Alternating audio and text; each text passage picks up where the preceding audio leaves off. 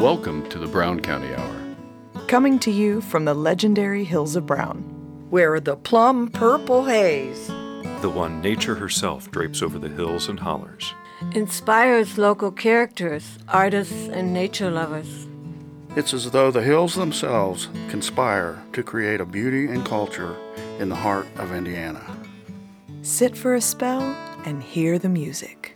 Tall tales, true stories, and current goings-on. Brought to you by folks who still know how to sit by a fire in winter and swim buck naked in summer.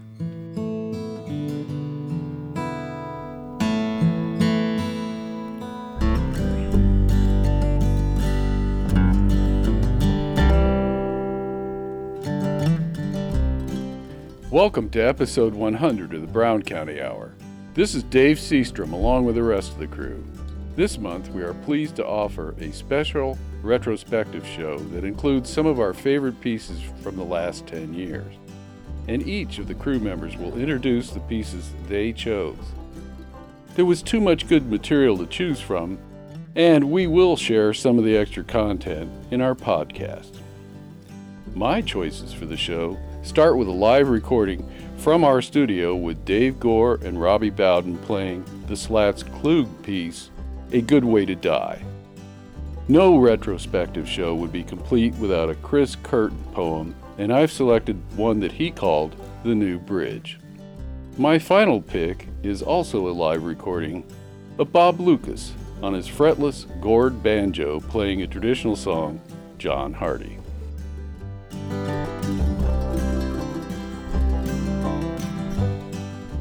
We're going to do a song from The Liar's Bench by Slats Klug and Steve Miller. It's off the first Slats Klug and Friends CD that we did back in 1998. Yep, The Liar's Bench. It's called A Good Way to Die.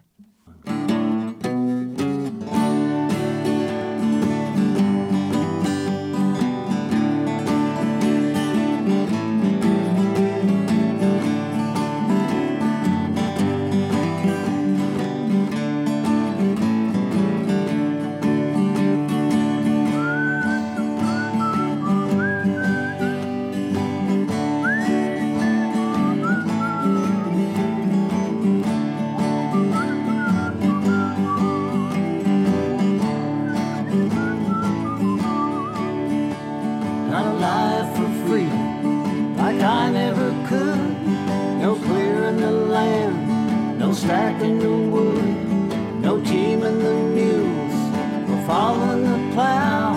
I don't have to do that now.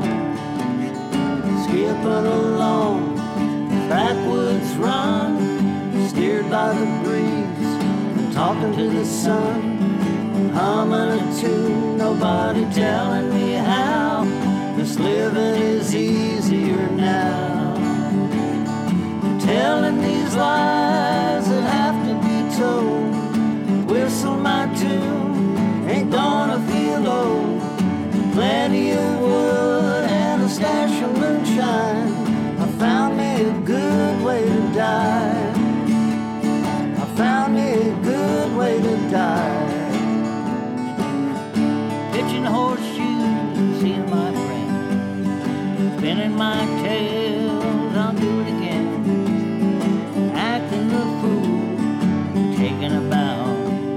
This living is easier now. Now my stories are calling. I'm heading to town. Ready for winter, I'm hunkering down. Feeling so good, I don't want to know how. This living is easier now. Telling these lies that have to be told. Whistle my tune, ain't gonna feel old. Plenty of wood and a stash of moonshine. I found me a good way to die. I found me a good way to die. Got a life of freedom like I never could. Just hunting the land and burning the wood and fishing for dinner or just fun. Anyhow, it's all that I'm gonna do now.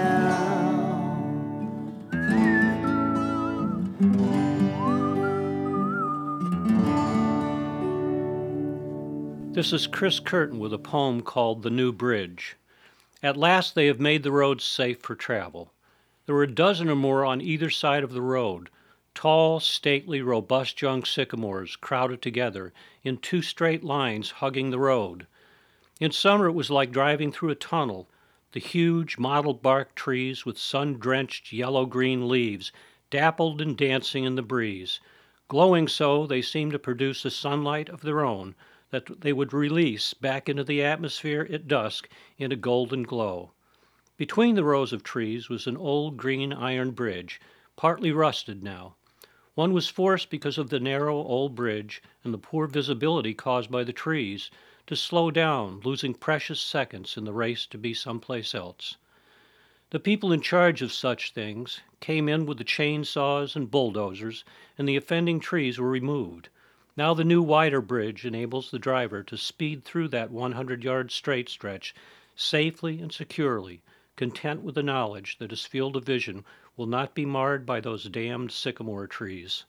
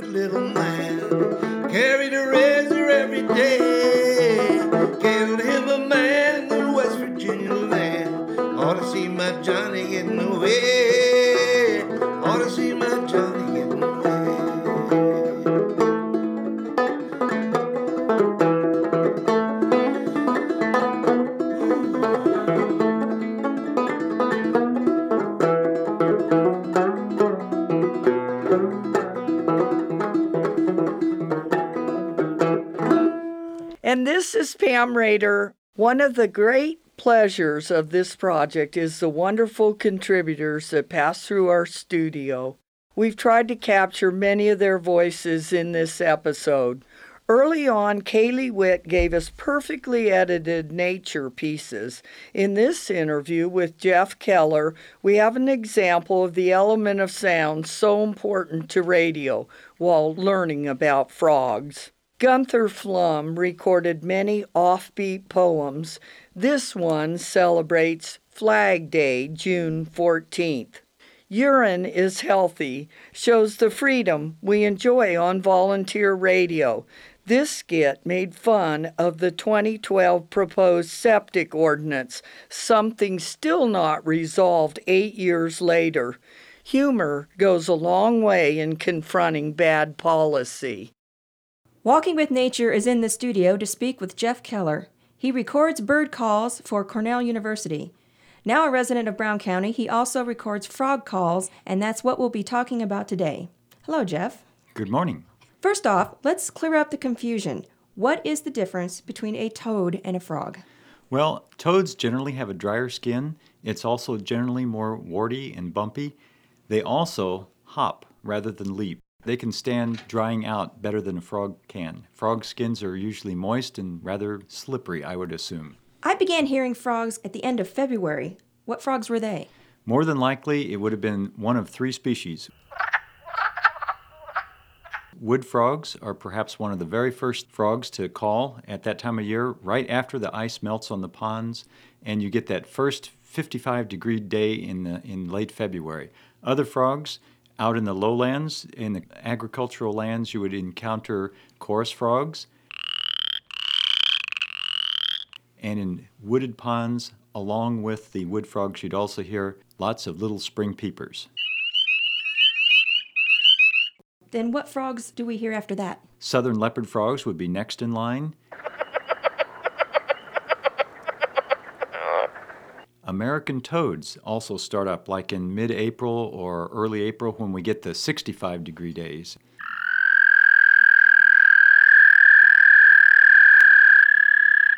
After that, it progresses on to other species, some of which are not present in Brown County, but are in other areas of Indiana, like there's a crawfish frog that's threatened and endangered in Indiana.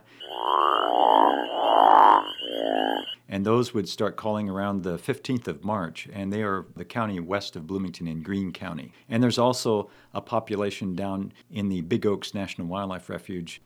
And what frogs would we hear in June? In June, expect to hear in Brown County, bullfrogs would probably be most conspicuous. And then there are green frogs, as well as Cope's gray tree frogs, cricket frogs. They sound like little castanets, little clicking noises, and Fowler's toads. Why is Brown County a great place for frogs? Well, it does have habitat that's relatively undisturbed. Plus, people have a lot of ponds. And because there's a lot of habitat available, the frogs are there. It's been a really wet spring. Is that change conditions, and is there something special that happens? Yes, particularly for a extremely rare toad in southern Indiana called the eastern spadefoot toad. This is actually a toad species that is barely hanging on to existence in Indiana, but this was a great spring for them because of our torrential rains. In fact, that's what triggers their breeding, is 5 inches or more of rain in any one session. And that happened around Easter weekend of this year, and the site was in Bartholomew County, about 5 miles southeast of Columbus, near Elizabethtown. And it was quite a spectacle to see thousands of these toads come out and breed in the flooded fields. The spadefoot toads have a requirement of sandy soil. They need the sandy soil because they burrow most of their lives. Outside of breeding season, you'll never see them because they burrow under the sand. But when the rains come in spring, the big rains, they come out en masse and breed. And hopefully their tadpoles will survive before their flooded fields are bone dry. By the way, the spadefoot toads have vertical pupils. That makes them stand apart from all other frogs and toads in North America. Their eyes are more like the eye of a cat, with a vertical pupil rather than the horizontal pupil you will see on all the other frogs and toad species. Plus, they sound really strange.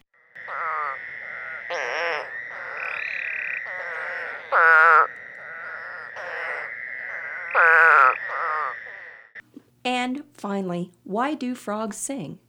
Basically, it'll be the males that'll be doing the singing. They do that to hopefully attract a potential mate.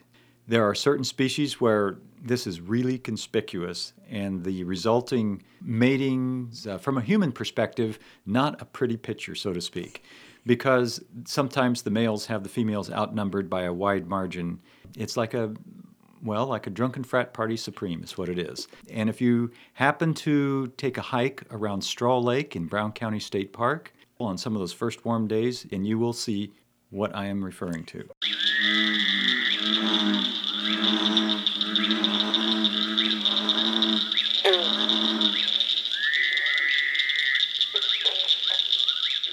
Thank you for talking with us today, Jeff. Thank you. It's been my pleasure. Jeff has recorded a CD of frog calls called Frogs and Toads of Southern Indiana. It is available at T.C. Steele State Historic Site.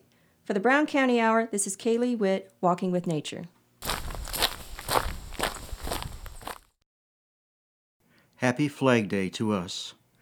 Waving flags is so much fun. It's done by almost everyone, from very young to very old, from faint of heart to very bold. Why, anyone who likes to brag will do it proudly with a flag. Around the world you will find different flags of every kind, different colors, lines and bars, suns and planets, moons and stars, woven on a field of color, each one different than the other, and every one like all the rest, for every country is the best, as each one has a celebration, waving flags across their nation, claiming in their mirth and fun their colored flag's the only one. And off to war men wave it proud, then wear it as a burial shroud, but in between on holidays they wave it with a fervent craze, as they march and they parade with that colored flag they made, telling others to beware. That's our flag we planted there, and on this ground and sacred lands, we believe for what it stands.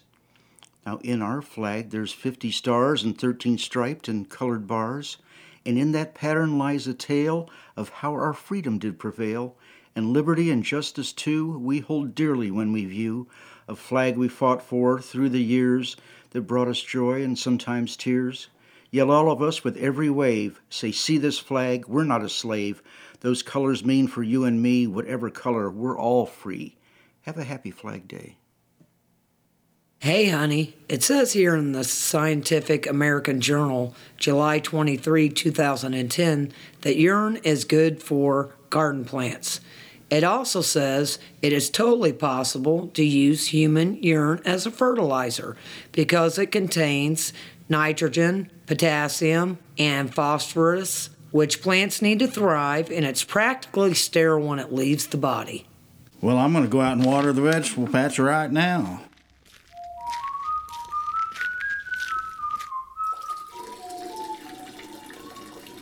Hey, what are you doing there?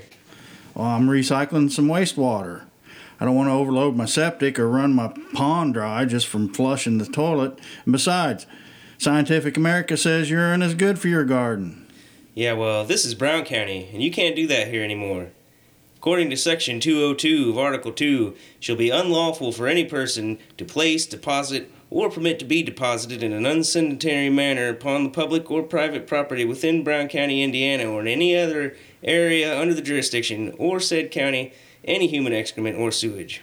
That includes peeing in the woods or on your bushes. You are guilty under this ordinance. The fine is $1,000. If I catch you doing this again, I'll fine you $2,500. $1,000 for peeing in your yard? What's this world coming to? Gee whiz. This is Chuck Wills, and the pieces I have chosen include our good friend Jim Eagleman's Nature News, with a piece from 2017 on bumper stickers at the state park. From 2015, we have the old-time swingabilly group Slip Me 5 playing Hit That Jive Jack. And from 2017, award-winning poet Nancy Chen Long reading her poem, How She Discovered Sex. As a naturalist at Indiana's largest state park, Brown County State Park, for over the past 40 years, my job was to teach, share, and educate people about nature. And because of the many people I came in contact with, it also gave me a chance to study human nature. These two subjects are, as you might imagine, mutually fascinating, often mysterious, and quite unpredictable. I gave talks and hikes and conducted programs of all kinds on nearly a daily basis. Returning to the Nature Center parking lot with hikers, I got in the habit of looking at license plates and the many cars, vans, and campers, and I also like to look at bumper stickers. Visitors to nature centers, I assumed, would be somewhat environmentally aware, but not all are, and bumper stickers often announced politics, music, and food preferences. I was just interested in the environmental themes, and I have some of them here. I make no attempt at any disclaimer, as they are all authentic. I didn't make them up. I hope my reaction, like maybe yours, will elicit a chuckle, a nod, or maybe a frown. Here's my list. Environmental protection, a family value. Watch for frequent stops, turtle lover on board. I brake for roadkills. No, you take a hike. Hike a mountain, canoe a lake, now you're getting it. Bluegrass music, finger pickin' good. I'd rather be spelunking. I'm into plants, don't ask. Hang up and drive. My other car is a mountain bike. Don't spoil our soil, deposit motor oil properly. Thoreau is God. Save water, shower with a friend. I smile at sunsets. I heart smoky. Got beer? Global warming, it's not a lie. Once you've seen one redwood, you've seen them all. That's a quote by President Ronald Reagan. Buy local. Humankind be both. There are old mushroom hunters and there are bold mushroom hunters, but there are no old, bold mushroom hunters. Wall drugs, it's a myth. Save the whales. Hell with the whales, save yourself. Soil, it's not a dirty word. Global warming, so who really likes Iceland anyway? You know how I get, pass the wine. Give a hoot, don't pollute. Give a damn, Uncle Sam. Honey, earthly sweetness. Love your Mother Earth. Nature's frisbee, a road-killed possum. Honey, them's not raisins in your granola, them's deer droppings. SOS, save our soil. I'd rather be hiking. Happy biker equals bugs in your teeth. My kid has a smaller carbon footprint than your kid. Native Americans, the original naturalists. Global warming, less land to pollute. The 4 R's, recycle, reduce, reuse, and refuse. Have you thanked a tree today? Hunting, sport of cowards. Hunting, an American tradition.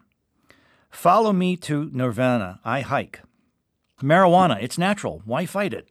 Thank God I'm a country boy. May the bluebird of paradise use your nose hairs for nesting material. My other car is a pair of hiking boots.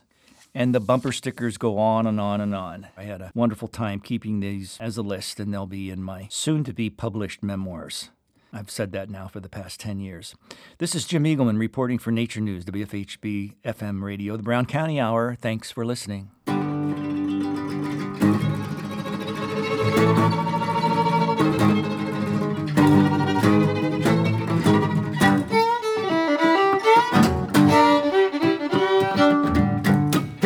Jive Jack, put it in your pocket till I get back. Going downtown to see your man and I ain't got time to shake your hand. Hit that Jive Jack, put it in your pocket till I get back. Tie the tide makes for no man and I ain't got time to shake your hand. Standing on the corner, all full of jive. But you know I'm broke, but you hope to slip me 5 body oughta. Sleep that Jive Jack, going to grab it till I get back. Going downtown to see your man and I ain't got time to shake your hand. Standing on the corner, all full of jive. But you know, give you 4, you're supposed to slip me 5 body oughta. Hit that Jive Jack, put it in your pocket till I get back. Going downtown to see your man and I ain't got time to shake your hand. Ah!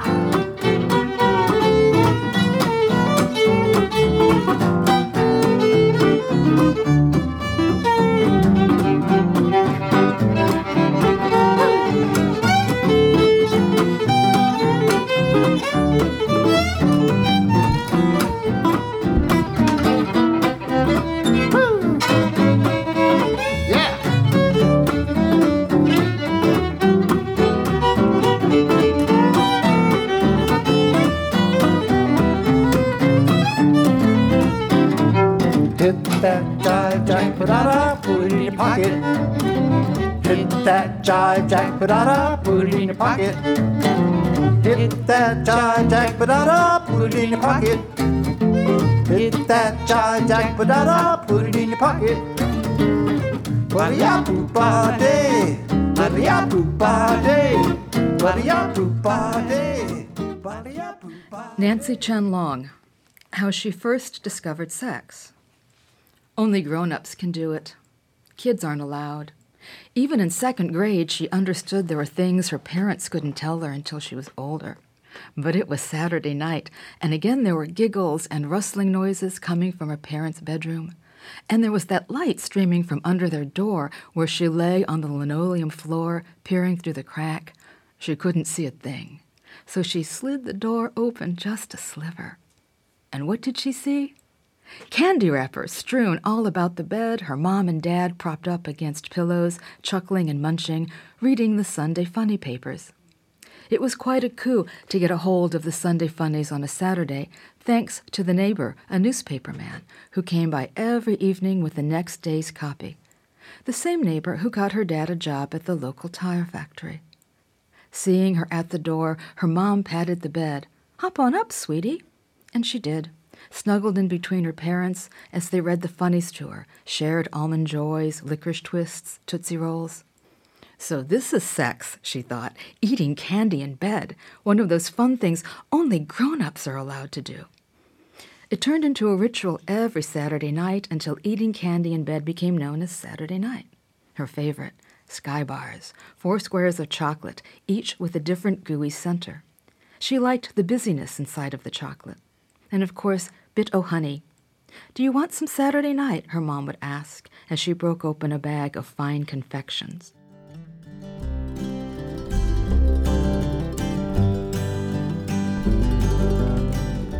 Now we pause for station identification.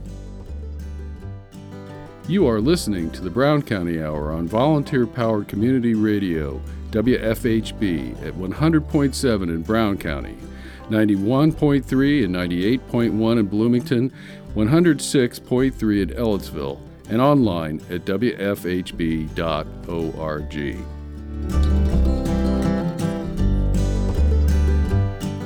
Support for the Brown County Hour comes from listeners like you and the support of the Brown County Inn, a family-friendly getaway destination located in Nashville, Indiana, offering locally sourced food, drinks, and live entertainment, with banquet space, indoor-outdoor pool, miniature golf, and more. Information and booking available at browncountyin.com. This is Rick Pedig, and a good time I had a few years ago was when I went to my cousin's wedding. So I did a piece about that, and it is truly how the natives in Brown County get married. John Prine has always been a favorite of mine, and Barry Elkins and Keenan Rainwater do a great song that he did a while back, Sam Stone. The bells are ringing for him and his gal. My dad's sister, Sally, the only one left in that generation of 5 kids, 3 girls and 2 boys. Her youngest son got married last weekend at Straw Lake Shelter House in the Brown County State Park. It was a real hillbilly wedding, and I mean that with great respect. It was very casual. The groom had on what appeared to be a new pair of black Carhartt jeans and a pair of those blondish-colored work boots. His shirt was a purple that was real close to the color of purple that the bridesmaids wore. The bride had a lovely bell-shaped dress with hoops inlaid, giving the dress its shape. She looked very sweet with her bare shoulders as she looked up and held the arm of her tall young man whose hair was like Mel Gibson's in Braveheart. She was barefoot as soon as the reception started, chasing kids around, hugging friends, posing for pictures, and beginning the food line. There was a tray of baked beans, potato salad, barbecue, chips, Bud and Bud Light, and a few bottles of wine. The groom spilled the champagne on his purple shirt when he opened it, and of course they smashed wedding cake into each other's face, and you could tell that they were having fun with each other. Instead of a dance, they sang along with the John Prine song, In Spite of Ourselves, which Iris DeMent is part of. It was very quaint, and I wish them well. The location, Straw Lake, was a tremendous setting for such an event. A parking lot, of course, a grassy field for the kids to run and play in, and I was visiting with my aunt, so I didn't make the climb, but it looked like 4 stories of stairs up the hillside. At the top, there was a walkway that crossed over a beautiful waterfall that rushed down the 4-story cliff, if I can call it that. Across the walkway was the lake, with a man-made earth dam that retained the water. Very picturesque, especially with the bridesmaids and flower girls trolloping in their long purple dresses. There are spectacular and beautiful places all around the world, but the unique character and beauty of the terrain here in southern Indiana can hold its own in any comparison. For most of us, we're on the road daily and perhaps in our yards, Many dog walkers and hikers are often seen along the side of the road. I'd like to remind everyone and encourage you to get off the beaten path and walk a deer trail or a ridgetop or valley. Appreciate our trees while we still have them. Walk barefoot in the creek. Inhale the freshness of the forest. But be thankful we can see the sun and that we're not surrounded by 10-story concrete buildings. We don't have 20-minute traffic jams. This is a very special place on the face of the earth. I trust you are thankful and enjoy a gathering at the park.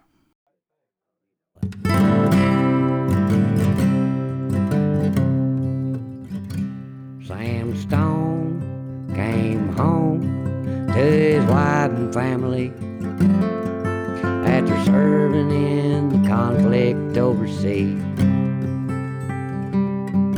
But the time that he'd served had shattered all his nerves, left a bit of shrapnel in his knee. But the morphine eased the pain, and the grass grew around his brain. They gave him all the confidence he lacked, with a purple heart and a moon on his back. There's a hole in Daddy's arm where all the money goes. Jesus Christ died for nothing, I suppose. Little pictures have big ears and don't stop to count the years. Sweet songs never last too long on broken radio. Sam Stone's a welcome home. It didn't last too long. Went to work after he'd spent his last dime. Now Sammy took to stealing when he got that empty feeling, with a $100 habit with no overtime. But the gold rolled through his veins like 1,000 railroad trains, and it eased his mind in the hours that he chose, while the kids ran around wearing other people's clothes.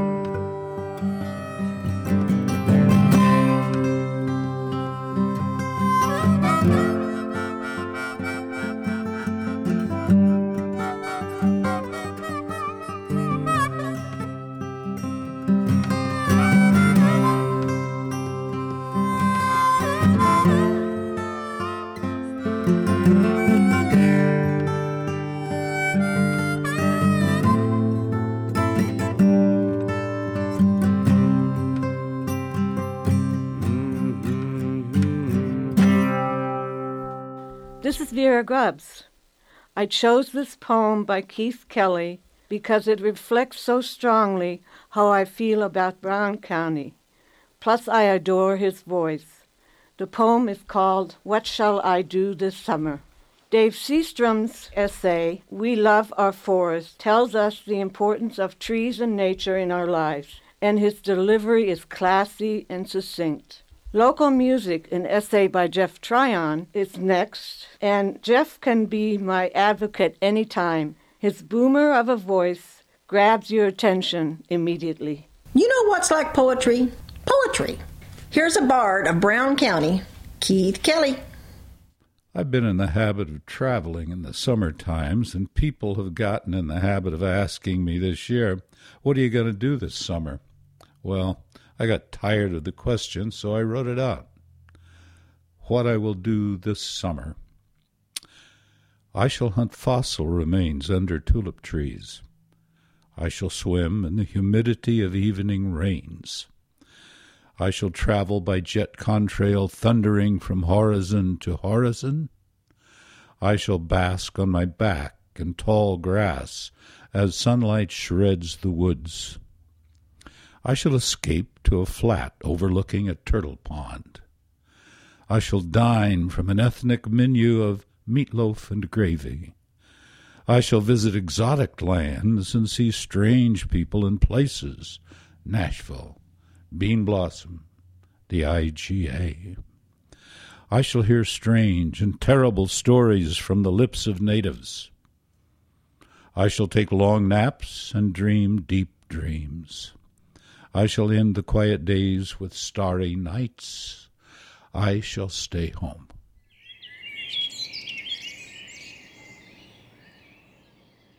You may have noticed that guests and staff writers alike on the Brown County Hour often write about the forest that surrounds us.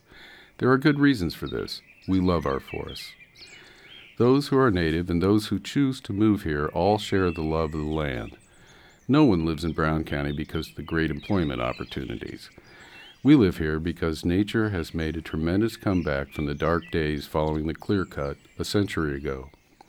Unless you're familiar with the story, it would be easy to believe that the Brown County everyone sees when they drive through has always been like this. Even the casual observer can enjoy the view of hillsides covered in deep forest for as far as the eye can see, and vistas that have become famous from photographs by National Geographic magazine and others. Over 1 million visitors come to our state park every year, and countless others crowd our roads in the fall to enjoy the kind of scenery that can be found nowhere else in Indiana. Our state forests are a gem to behold. Large, unbroken areas of wilderness covered with trees, many of which are more than 100 years old. The diversity of plant and tree species are a delight to those who find themselves off the beaten track for a hike in pristine forest land. The great woods that surround us provides homes for many of the endangered and protected plants and animals who can only survive in dense forests. Our recovered environment is teeming with wildlife. The nights are filled with the sounds of owls in winter and peepers in early spring. White-tailed deer make their homes alongside of the wild turkeys, groundhogs, and rattlesnakes. American bald eagles share the sky with red-tailed hawks and the migrating sandhill cranes. The back country area off of Low Gap Road contains thousands of acres of continuous forest with some of the oldest trees in Indiana. People travel from all over the Midwest to hike and camp in this beautiful wilderness.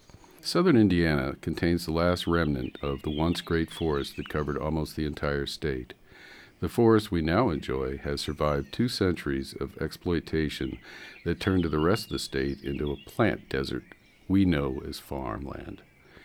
It's remarkable that these areas were spared. Progress is a hungry beast with an insatiable appetite, but thanks to rough terrain and a century of benign neglect, we have inherited this magnificent gift, if we can hang on to it. A visitor to Brown County 100 years ago would have encountered a view that's quite different from today. Instead of vibrant forests teeming with life, the traveler would have seen vast areas of clear-cut, completely void of most animal and bird life. The hills were bleeding topsoil all the way to the Gulf of Mexico, and the county was covered in huge tree stumps that marked the passage of our virgin forest. The jobs went away with the trees, and the population left in a mass exodus in search of employment in the big cities. By all accounts, this was a tragedy, something unthinkable by today's standards. Having once come so close to oblivion, it's fair to assume that no right-thinking person would want to see this happen ever again. I think all of us want to believe that our beloved forest is being protected and well served by those charged with this obligation. I believe that even if you never set foot in one of our magnificent forests, in your heart you love knowing that somewhere out there nature is intact and protected from exploitation. I wish I could tell you this was true. In the late 70s and early 80s, 2 Indiana governors saw the wisdom of preserving large areas of state forests that were protected from logging. It was felt at the time that Hoosiers needed unspoiled nature to refresh their souls and find peace and beauty in the wilderness. I believe this is also true today.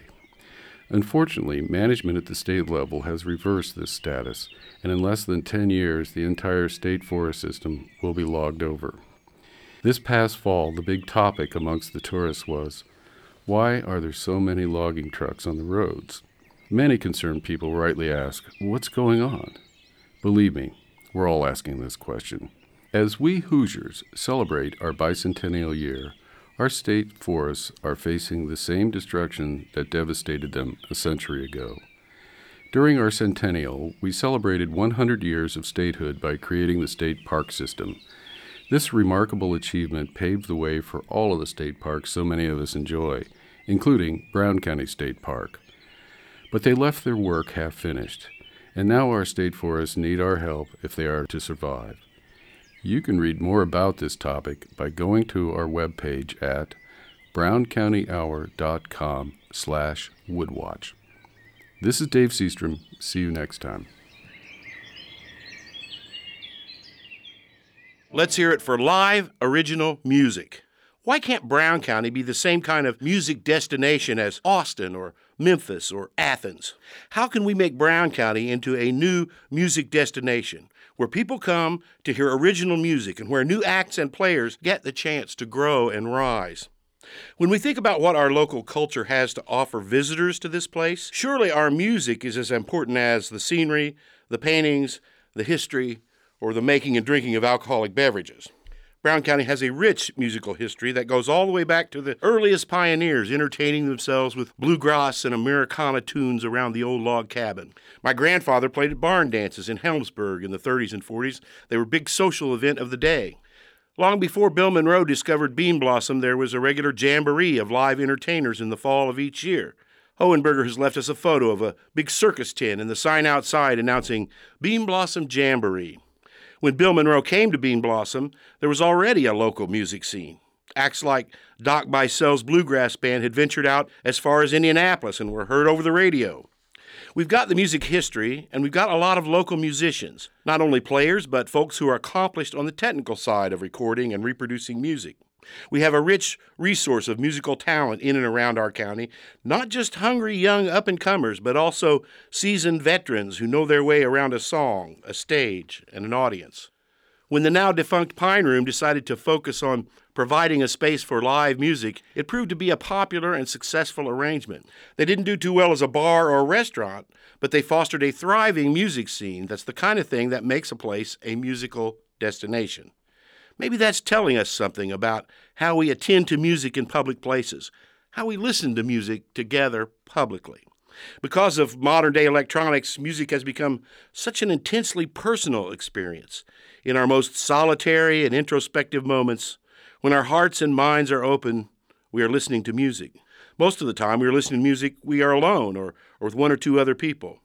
When we go out to hear music, we typically go to a bar where the band is just kind of an added attraction. The main event is socializing, getting lubricated, and, oh yeah, there's a band over there in the corner. Musicians call this a wallpaper gig. They're expected to just kind of blend in with the scene, not make too much of a fuss.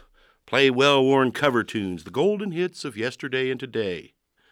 This is not the way to encourage and nurture singer-songwriters who are giving us poetry and music from their soul, putting their whole hearts out there on the high wire.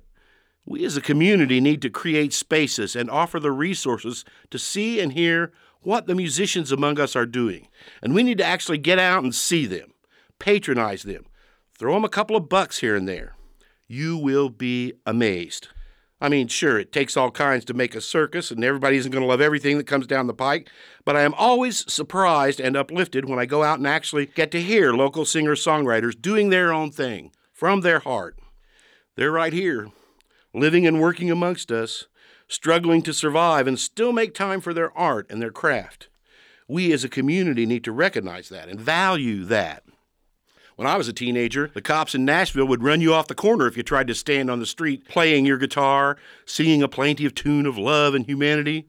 Now, buskers are welcomed around town, and there's even a live music series down at the Village Green. Times do change, and we can change the way that Brown County relates to music and musicians and the picture we paint for the visitors who are our primary industry. We need to get it in our own minds and project to others from elsewhere that Brown County is a hotbed of original live music, that one of the things you need to check off your list when you come to Brown County is to dip into our rich reservoir of music and performance. And we may have to change some people's minds about the difference between wallpaper music, some bar band doing covers of top hits, and the real honest grit of a real person singing you their song, inviting you along on their journey, their vision. What Brown County needs is a reputation for getting new artists noticed, so it will be the kind of place where talented young people come to get started in the music business. We need some kind of event, a musical festival that celebrates local players and singers and songwriters of every stripe, showcases what they do, possibly even give them some kind of, monetary incentive. How can we make Brown County into a new music destination where people come to hear the music and where new acts and players get the chance to grow and rise? It starts by thinking of it that way and telling everyone that's what it is. Brown County is a place for singer-songwriters singing original music. Brown County has long been recognized as an artist colony, and our local tunesmiths, troubadours, and musical ensembles are artists just as surely as any paint-stained wretch who ever labored over a canvas on plein air, out in the open splendor of a Brown County day. Let's start thinking of Brown County as a place for live original music and communicating that idea to others. Hi, this is Jim Lemon, the new guy, and I've got a couple of picks here. The first one being Chuck's Pond Pump, which tells the story of Chuck Wills, our producer, and the challenge of maintaining your own fresh water. And next up, we have Hank Swain, who was an early participant on the radio program, an older man who's now passed on. But his voice, his drawl, his cadence, it's a lovely presentation of a story called The Death of Sliver Milo. It all started with a cup of coffee. Here in the wilds of Brown County, it's midwinter, and the weather has been on the colder side of miserable. When it's below zero with ice and snow shin deep, it's that cup of coffee that keeps my wife fueled, thawed, and happy. And on this particular day, I turned on the kitchen faucet to make a pot, and it said, "Nothing doing, no water." Now, for city dwellers, no water often means a call to the water company. No such luck for me. No water in winter means only one thing: the well pump is frozen. And that leads to no coffee, which leads to frosty looks for my beloved. It's a real backwoods emergency. Now, I know from experience I need to get some heat down to the pump, which is about 500 feet from the house, down the hill by the pond. Our pump is down there in a big pipe jutting up from the ground with a concrete cap right next to our neighbor's pump. So after bundling up in enough winter gear to explore the polar ice cap, I waddled down to see how bad it was. Upon peeling back the lid, sure enough, icebergs. Now you can understand, this pump is submerged under about 5 feet of water in a pipe 3 feet across, and there's no way you can just point a torch at it and melt anything. You need big heat. The tool for the job is the Heatzilla 2000, a 30,000 BTU propane blast furnace, a proper piece of heavy equipment. And there's no way I'm carrying that down the hill to the pond through the snow. No, sir. I need a tractor and other implements of destruction. And that's where this gets interesting. You see, I pulled the heater out of the shed and found the cold had cracked the propane O-rings, so I had to get over to Bear Hardware before they closed and grab a couple of new ones. But before I did that, I had to plow the driveway so I didn't skid down the icy hill and end up in the pond, so that means starting up the John Deere. Except the John Deere had a flat tire and a dead battery. So I went to start the generator in order to fire up the air compressor on the jump box, and it wouldn't start. That means rummaging for the can of starting fluid, which ended up being exactly where I left it last time. And in short order, the generator was generating, air compressor compressing, tires filling, battery box jumping, and tractor tractoring. Phew, success. Now to plow off that driveway and head to Bears for the O-ring. Of course, this trip includes standing around the cash register for a bit, eating free popcorn, and talking with the fellas about how blasted cold it is. Yes, cold enough to freeze up my well pump. Again. After a successful hardware trip, I was back with an O-ring and tractored the heater, generator, and propane tank down to the pump. And I set the heater up with some homemade ductwork fashioned from an old barbecue grill I scavenged from the junk pile beside the barn. Now I'm guessing that city folks may not have a junk pile or a barn, which may give further evidence to either how ill-prepared they are for country living or how smart they are to have a place in town where they can probably get coffee at the touch of a button. Do not even say the word Starbucks to me right now. At any rate, I focused the fury of the blast furnace down into the pipe for a good hour. Things were looking very melty, but a call up to dear wife confirmed no water, no coffee, nothing. Fortunately for me, I have a secret weapon on speed dial. My neighbor, who is not only an expert plumber, but he's the guy that installed the pump to begin with. I hesitantly called him and said, Billy, my pump's froze again. I may need you. Being the good guy that he is, he dropped everything to come and help me puzzle it out. And Billy confirmed, in fact, I had all of the equipment a country guy could hope for in this situation. The John Deere, the generator, the propane tank, Heatzilla 2000, custom barbecue ductwork, and it was all pointed at my neighbor's pump.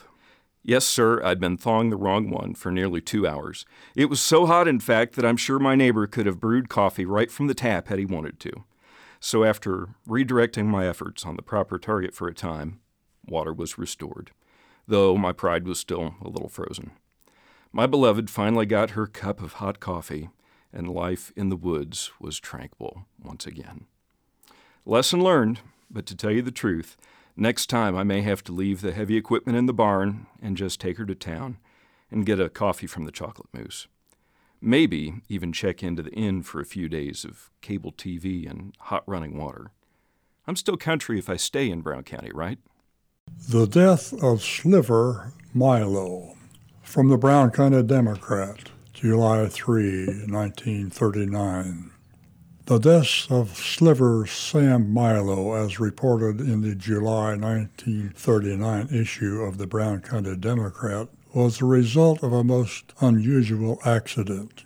Sliver got his name because of his prowess in whittling and carving wood. He was also known for rope twirling. It was his dedicated hobby, and he could outrope any man in the county. His nickname Sliver came from the unique way he peeled the bark off saplings in little slivers when he fashioned a new cane. His reputation for cane making was legend in the community. The intricate carvings on the canes were so unusual, he was able to market them in the local shop to be sold to the tourists. It was the combination of his deftness with the knife combined with his rope twirling that did him in. His creative mind seemed to be at work at best when he was resting. On this fateful hot summer day, Sliver was sitting on his porch with a homemade beer in one hand, rocking a slow rhythm in his own handmade rocking chair.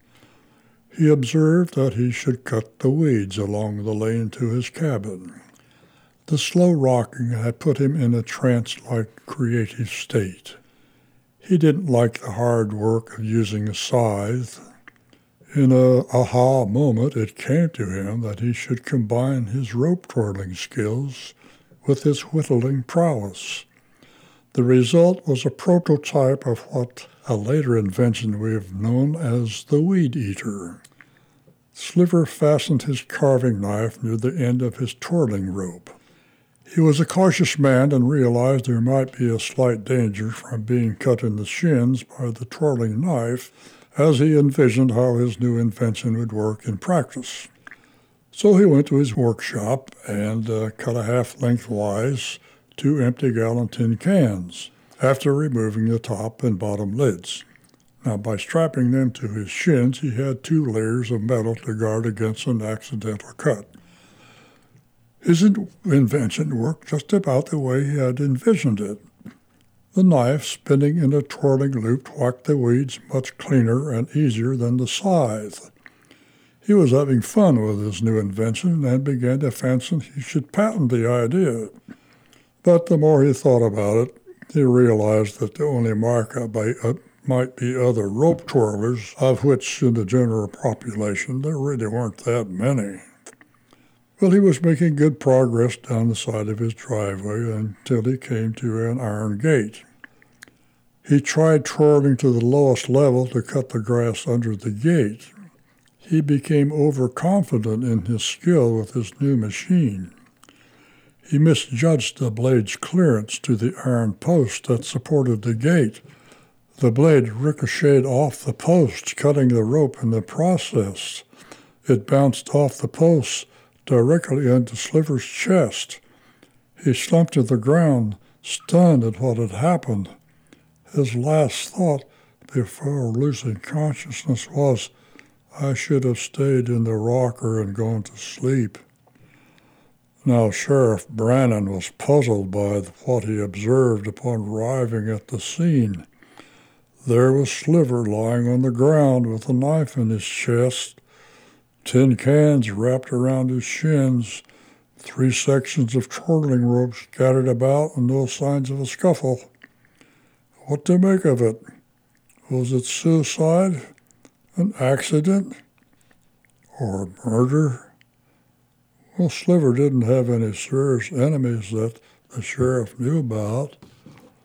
It wasn't like Sliver to commit suicide, but that some of those cane carvings were pretty weird. There was a question about the freshly cut weeds on just one side of the lane with no scythe about. An autopsy showed he died of a heart attack, the cause knife penetration. Going through Sliver's cabin after the funeral, they discovered what might have been the last cane he carved. Just over the curve of the cane handle was a carved figure of a man with a knife in his chest. To this day, Sliver's death remained an unanswered question to many in the community who knew him. In 1989, Sliver's case was featured on Unsolved Mysteries program on TV. Could any modern detective do any better than Sheriff Brannon? If we could recreate the scene as he found, would today's advanced forensics be of any help? I doubt it. But a good detective with a vivid imagination could probably solve the mystery by wondering why the knife in Sliver's chest had a knot attached to the end of it and a short piece of rope with a clean cut on its end. Any good tall tale detective should be able to figure that out.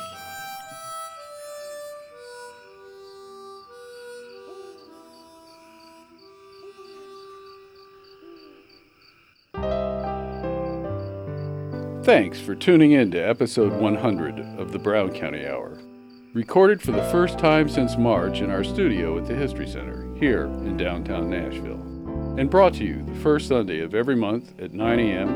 and the following Wednesday at 6 p.m. and anytime online. Be sure to look for us on iTunes, Stitcher, and Spotify. The Brown County Hour is brought to you by a diverse group of folks who believe, now more than ever, the world is for everyone.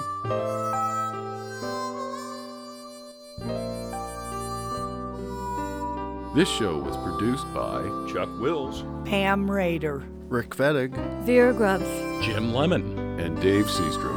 We would also like to thank Slats Klug for our theme music.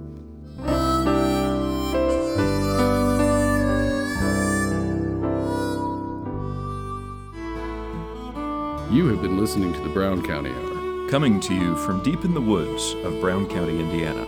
celebrating the arts, culture, and nature that make this such a unique community. Visit us online at browncountyhour.com. The Brown County Hour is a production of WFHB. Volunteer-powered, listener-supported community radio for South Central Indiana. Take me back to my old Brown County home.